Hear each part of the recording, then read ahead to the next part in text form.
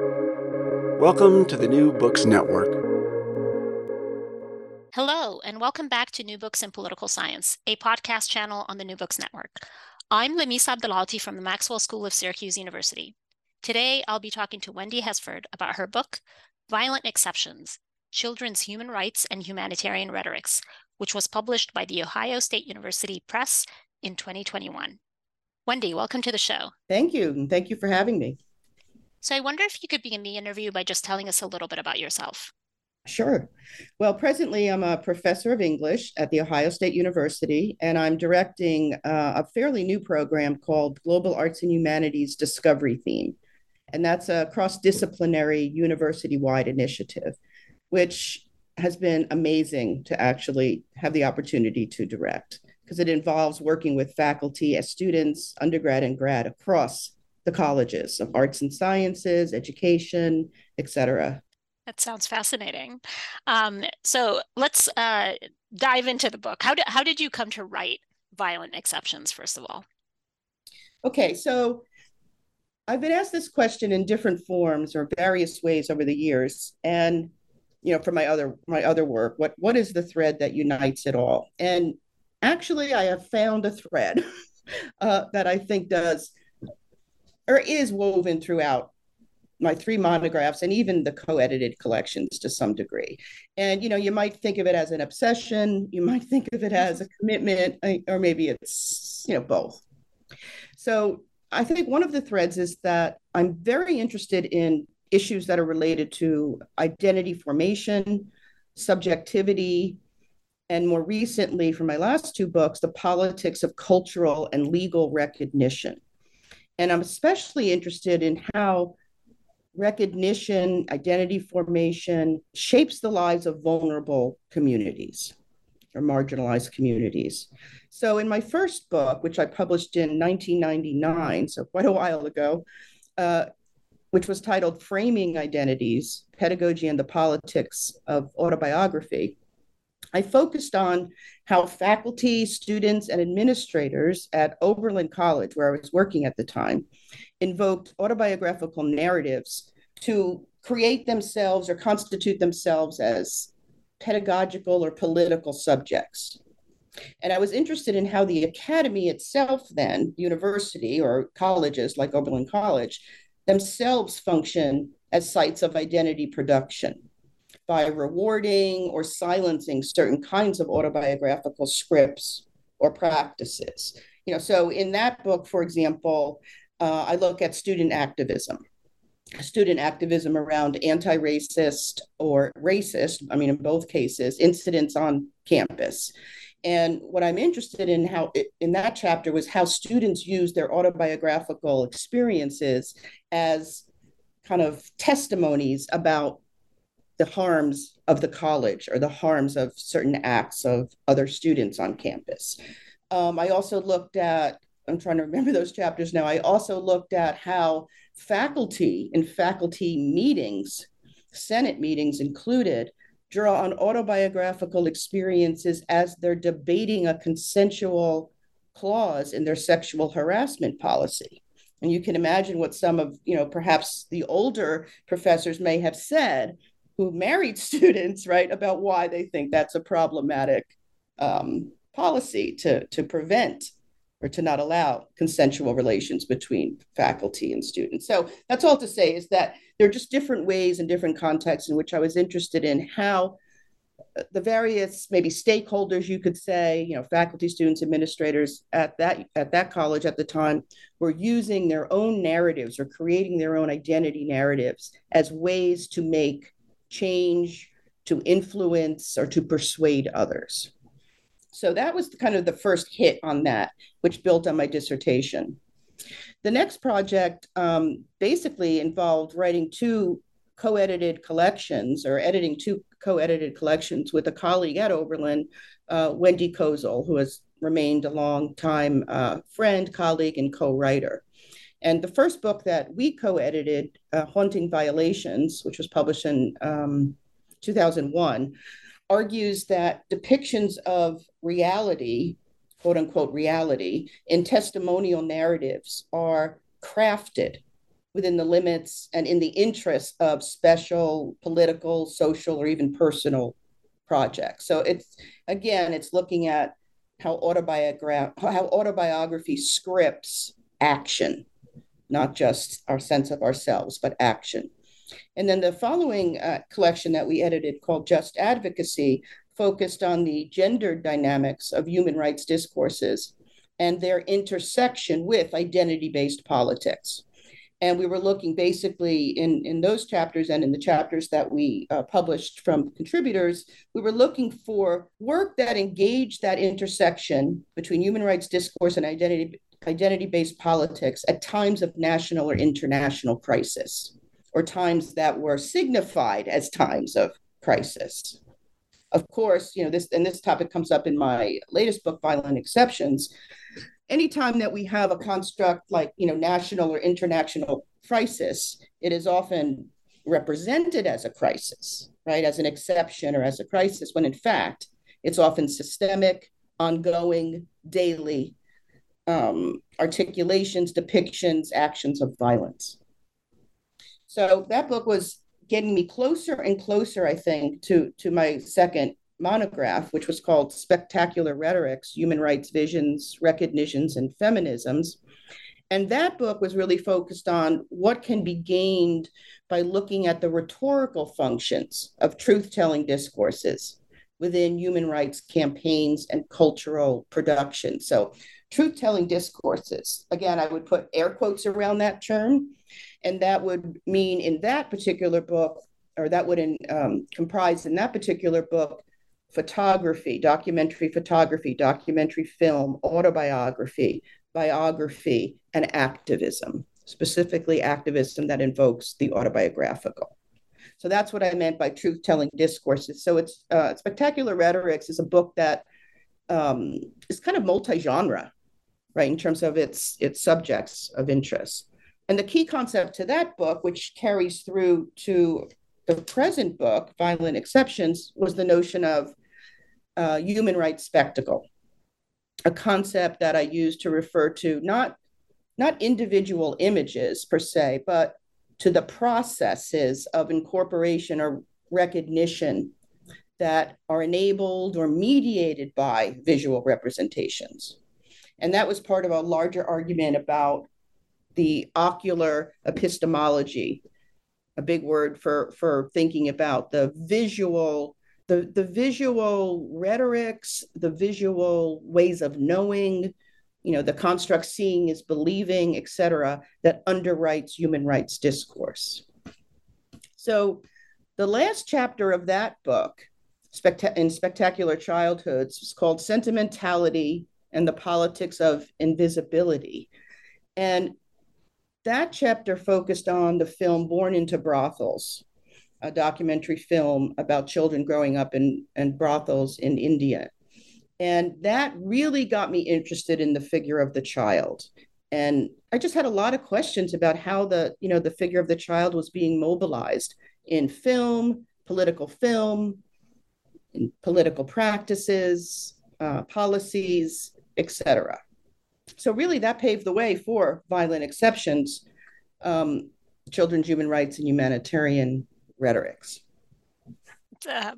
Just really incredible that there's this thread sort of tying your work together. So I want to ask you to describe some of the central concepts of the book. So you just mentioned the figure of the child. So tell us what you mean in the book when you refer to the figure of the child in peril. Okay, so what do people imagine when they think about the concept of the child in peril? That was one of my central questions.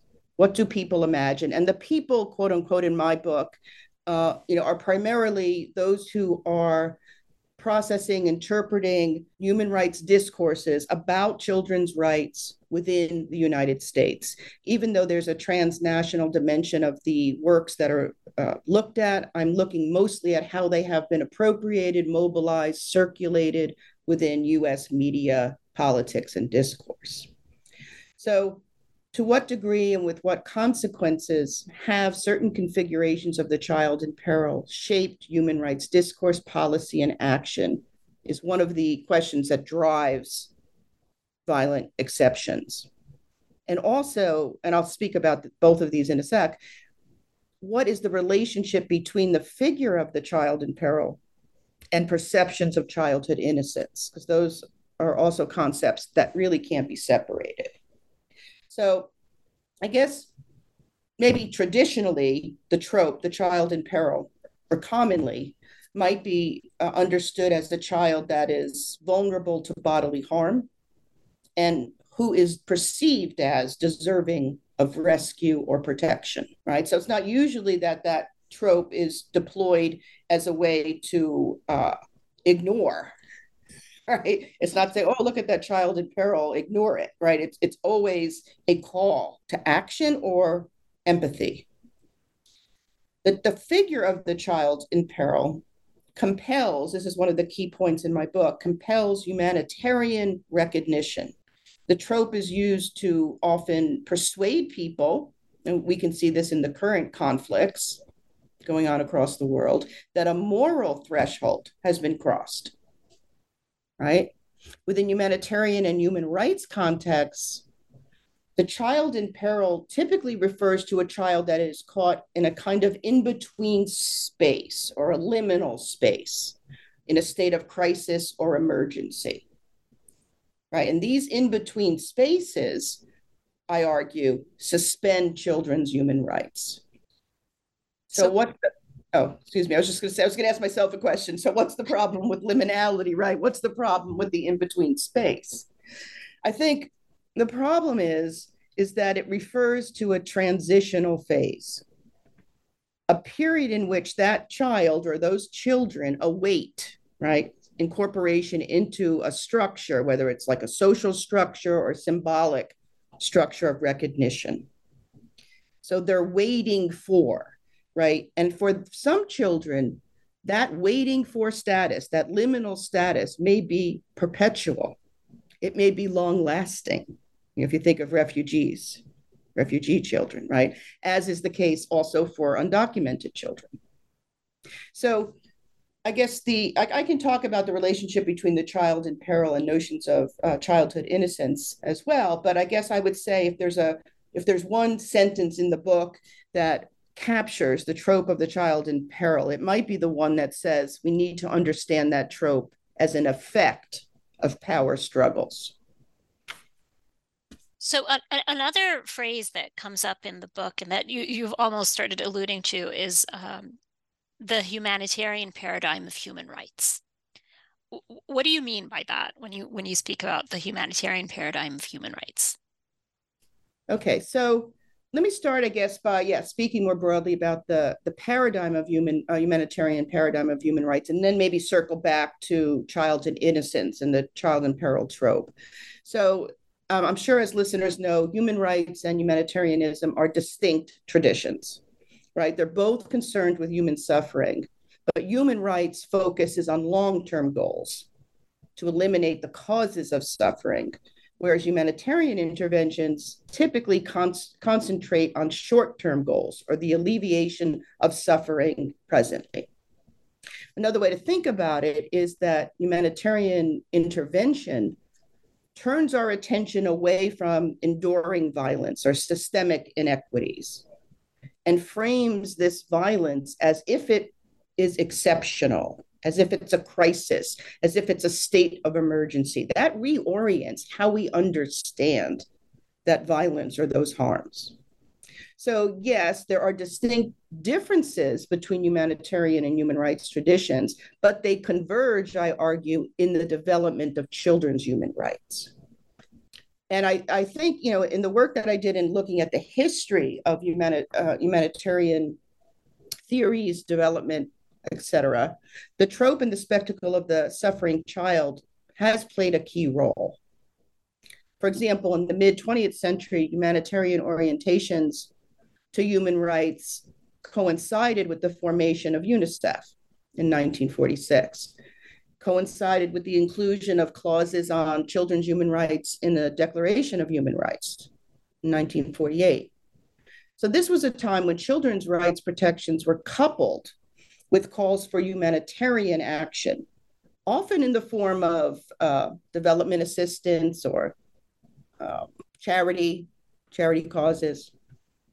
In 1989, with the shift to the UN Convention on the Rights of the Child, or the passage of that in most all members of the UN, with the exception, by the way, still of the United States, that convention shifted the focus from children as human rights victims to children as rights holders. So this was key. That was key. That was very important. But despite the shift, humanitarian orientations continued to dominate popular representations and public perceptions of children's rights. So, I mean, the point that I try to make in the book is twofold, really. First, the trope of the child in peril has and continues to foster humanitarianism's encroachment on children's rights, taking it over, usurping that framework. Second, humanitarian orientations, in prioritizing rescue, which they do, they are failing to deliver political solutions or systemic remedies. Now, if that takes us back in some ways, I think, to the humanitarian figure of the child in peril, right? And that figure is tethered to struggles over perceptions of childhood innocence. So the child in peril trope, for example, is linked to racially exclusive notions of childhood innocence. Only certain children, namely white children, have had access to that quote unquote asset, right? That is childhood innocence and the protections it offers. Now, not all white children, of course, right? There are class differences, et cetera. But the point is that from the mid-19th century on, it was very clear that white children were being construed as synonymous with innocence and with the ability to feel pain, whereas Black children were construed as impervious to pain. Black children were viewed as incapable of feeling pain, and in that regard served as the basis for slaveholders to place them outside the protected category of childhood innocence. There are numerous examples of this throughout history, and a great source that I draw on for parts of this overview of the figure of the child in peril and its link to childhood innocence is Robin Bernstein's book. And one of the quotes that I take from her work in the book, and if I can just find this one sec, is the idea of childhood innocence itself not being innocent, right? She says, quote, "It's part of a 200-year-old history of white supremacy. Childhood innocence then is raced white, and it's a privilege to which only certain children have access." This reminds me, I mean, we can maybe come back to this later, but the debates going on right now, at least in Ohio, and I'm sure, and I know in Florida and some other states, on these quote unquote anti-woke laws and legislation, right? I've sat in the State House giving testimony and listening to testimony about why these bills that want to put constraints on academic freedom, on the teaching of quote unquote divisive concepts, right? I've sat in these Senate meetings, you know, public platforms where you can express your support or your the fact that you're against these potential laws. And what I find over and over, and what I've heard over and over again, is that teaching about African American history or teaching about slavery, teaching about any of these quote unquote divisive or difficult topics makes white children feel guilty and shame, right? So I'm sitting there saying to myself, and I wasn't going there for research, I was just going there as, you know, a citizen really to see what was going on with my state. And here again, you know, the child in peril, but the white child in peril, who, you know, they're arguing is so vulnerable to difficult information that it needs to be excised from the curriculum. I really appreciate you bringing up that example because it not only helps listeners sort of gain a greater appreciation for exactly what it is that you're sort of arguing, but also I think it demonstrates the significance, right, of these arguments. So you've kind of touched on this a little bit, but I want to go back to the title of the book, Violent Exceptions. And I wanted to ask you to reflect a little bit on these two ideas, violence and exception. A subsection in the introduction called Child in Peril, United States of Exception. I start off talking about Agamben's use of the concept of exception and the way in which he used that concept to distinguish between citizens in a juridical order and outsiders who are stripped of that juridical or political protection.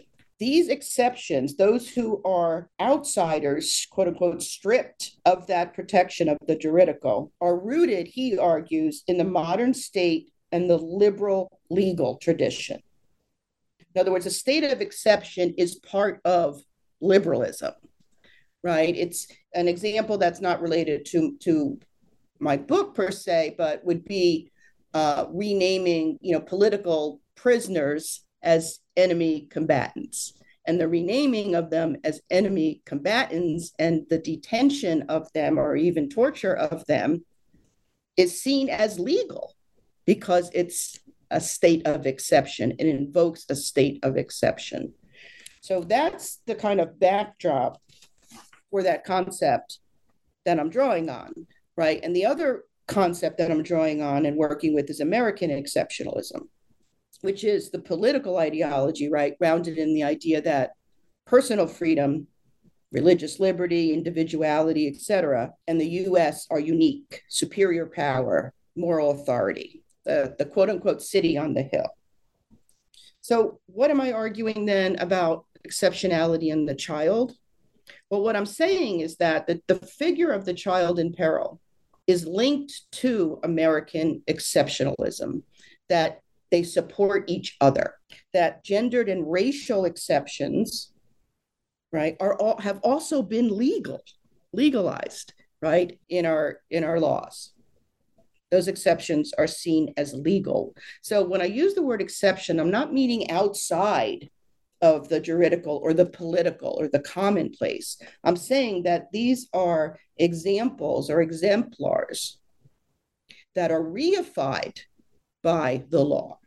So having spoke briefly about American exceptionalism as a political ideology, we also need to think about exceptional logics, laws, and outlooks that have a grave effect on how democracies, including the US, frame children's rights and respond to rights violations. The humanitarian figure of the child in peril, I argue, is central to both conservative and liberal logics.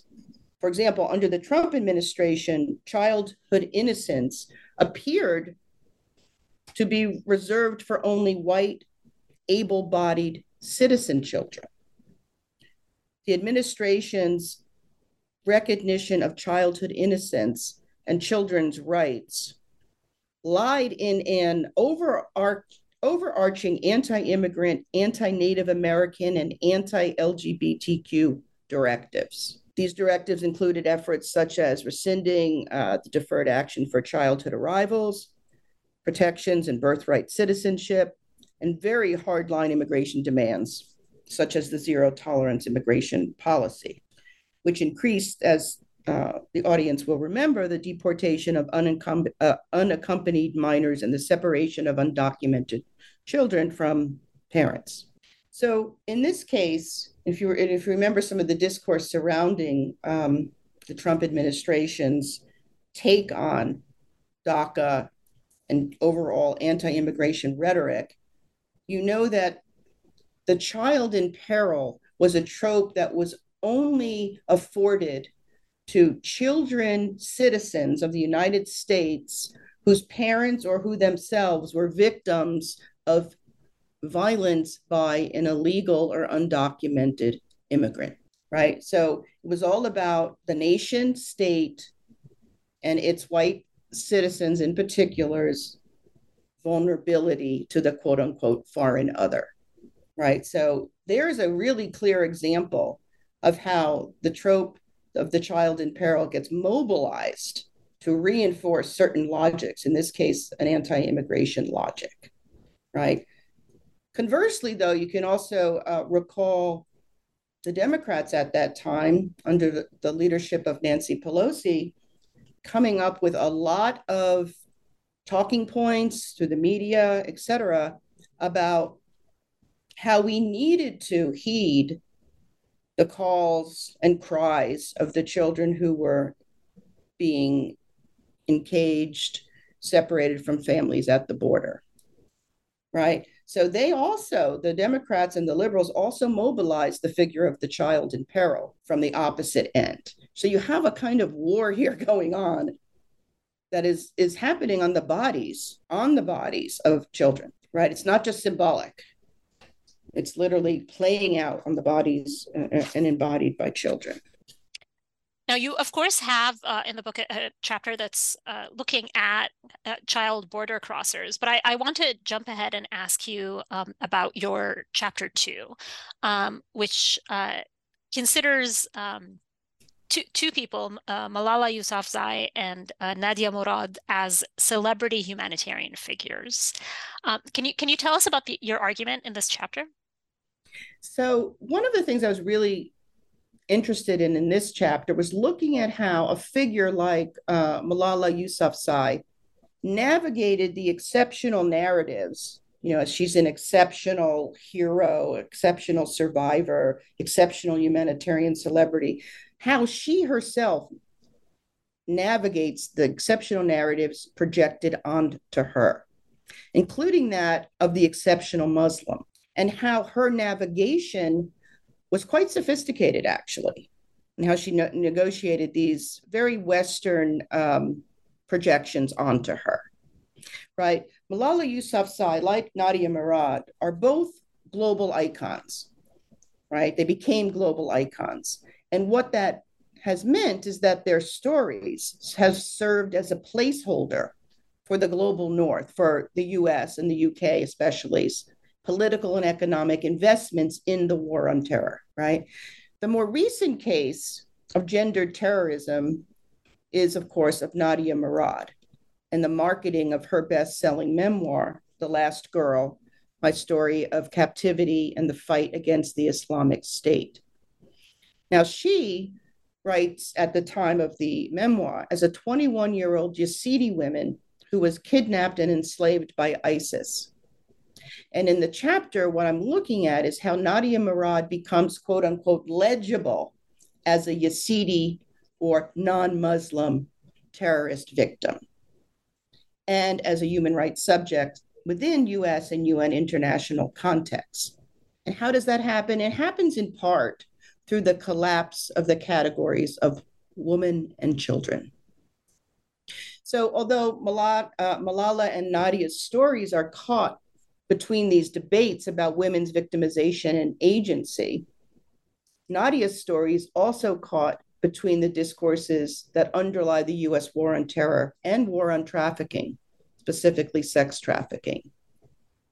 So the chapter considers how the language or the discourse of sexual slavery, which was the case for Nadia, who was kidnapped by ISIS and became part of the human sexual trafficking of women and girls, how the discourse of sexual slavery associated with early feminist, abolitionist, anti-trafficking campaigns intersects with the discourse on the US war on terror. Now, that's a kind of complicated, I realize, sentence that I just said. So let me just try to break it apart real quick. So feminist, abolitionist, anti-trafficking campaigns are basically campaigns that are saying, are arguing for the elimination of prostitution and that conflate prostitution with human sex trafficking. So there's a problem in the kind of liberal, feminist, abolitionist framework on sex trafficking because it's a category that is far too expansive, I would argue. right? But what happens with Nadia is that whole framework, that whole anti-trafficking, sex trafficking framework ends up framing her situation for a lot of US audiences, like Eve Ensler's, project, for example. And she endorses Nadia as a hero. And Nadia is a hero. I mean, she's a survivor. She's amazing, right? She's a Nobel Peace Prize winner, just like Malala is. So I'm not criticizing either Malala or Nadia or their stories. What I'm saying is that they're getting usurped, appropriated by different political constituents, I guess I would say, in the United States, whether they're feminist, abolitionist. And again, this is abolitionist in terms of anti-trafficking campaigns, not in terms of the prison industrial complex abolition. So yeah, I think I'll stop there. So something else that you discuss in the book is the criminalization of Black children. I wonder if you could share with us some of your analysis there. So that chapter, again, focuses on racialized childhoods in both international and domestic US politics and law. And it's looking at the consequences of withholding the notion of childhood innocence from Black youth in the US through police profiling, vigilantism, and state violence. So, for example, the state's refusal to recognize Trayvon Martin's legal status as a child in the case, State versus Zimmerman, and yet the mass circulation of records regarding his school suspensions, right, with little or no coverage of the racial distribution of punishments under Florida's public school zero tolerance policy, right, point to the entrenchment of a kind of anti-Black universal in the legal imaginary, right, surrounding stand your own laws. So one of the things I argue, and it's a devastating reality, is that not only did Martin not survive his childhood, right, his legal status as a child did not survive him even after death. So the chapter really is about the criminalization of Black children, the debilitating logics of racism, and absence of attention to the human rights of children of color in the US. And really the cruel fact that it's far more typical for Black children to achieve status post-mortem. It's a really powerful chapter. So you have a final chapter that's about transgender children and their rights. Can I ask you to talk a little bit about that? Sure. So that chapter, Queer Optics, Humanitarian Thresholds, and Transgender Children's Rights, focuses on, at the time of its writing at least, recent legal cases in the United States, including the case at the center of the documentary film Growing Up Coy. Growing Up Coy is a documentary film about a 6-year-old transgender child who was banned from using the girls' bathroom in a local school in Colorado. Growing Up Coy reveals the complicity of discourses about childhood protection and childhood innocence in rendering LGBTQ children both hyper-visible and also illegible, right? And that's a kind of paradox or contradiction that I was trying to think through in that chapter. And what I mean by that, the hyper-visible and yet illegible, is that the risks of visibility for transgender children who are seeking access to public bathrooms, for example, of the gender with which they identify, not only out such children, but potentially expose them to greater harm. So it's a complicated scenario when transgender children are denied access to normative discourses, right? They're denied access to normative futures, right? Normative futures that are grounded in notions of heterosexual reproduction.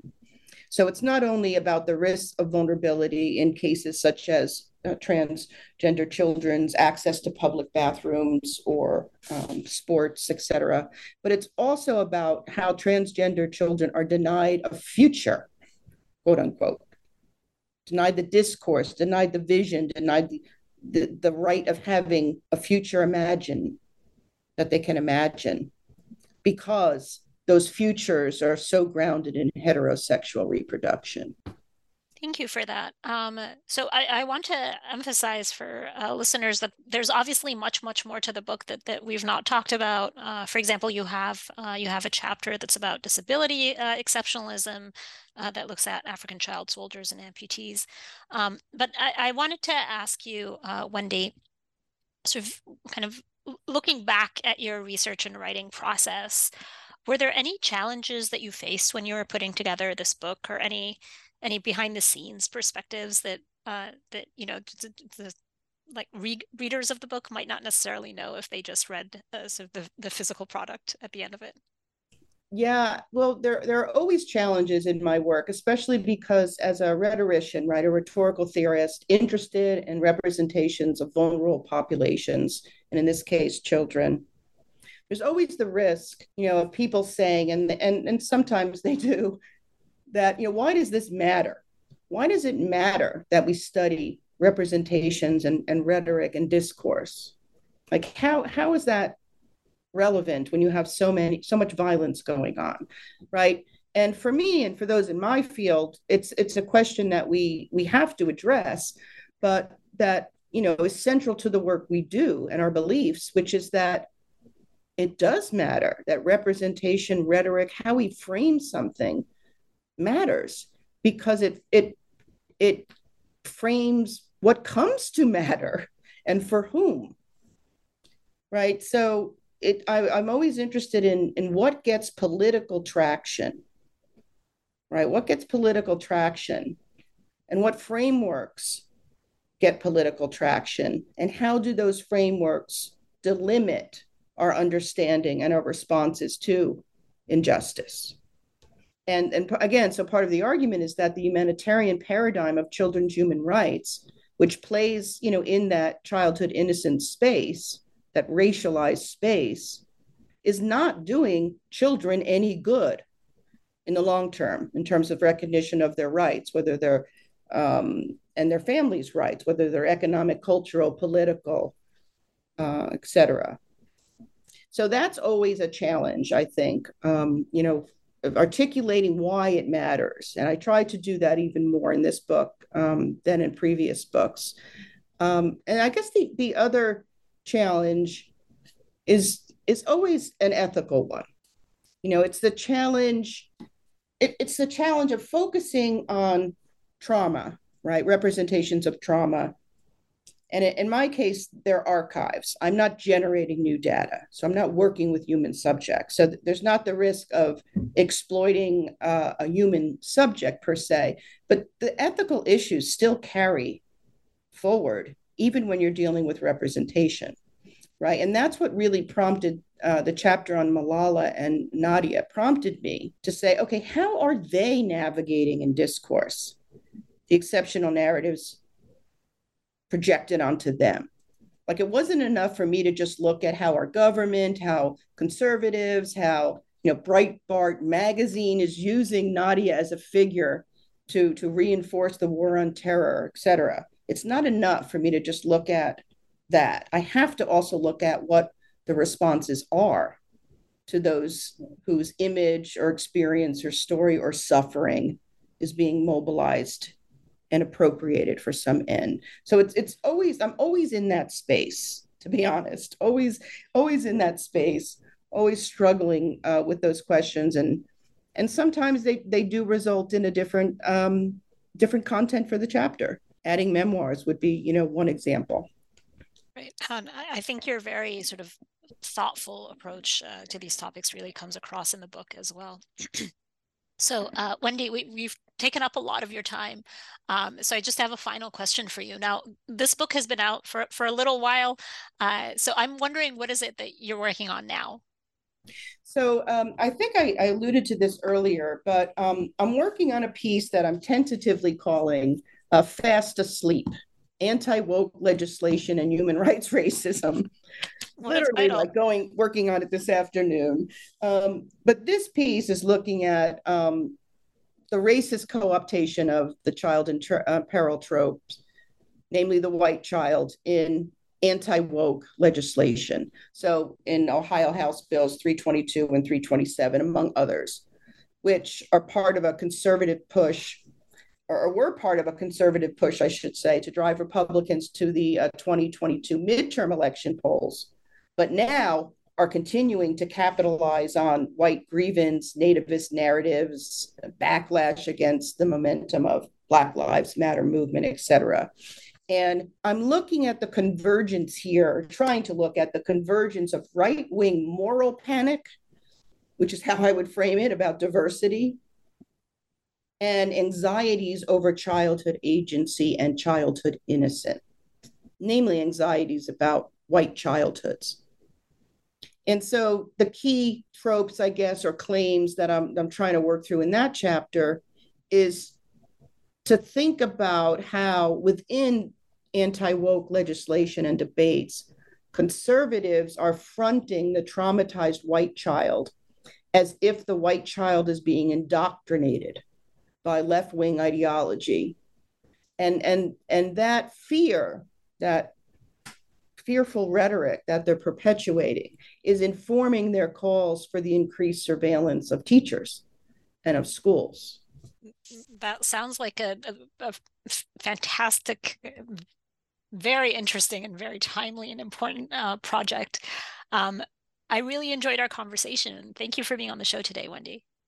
Thank you so much.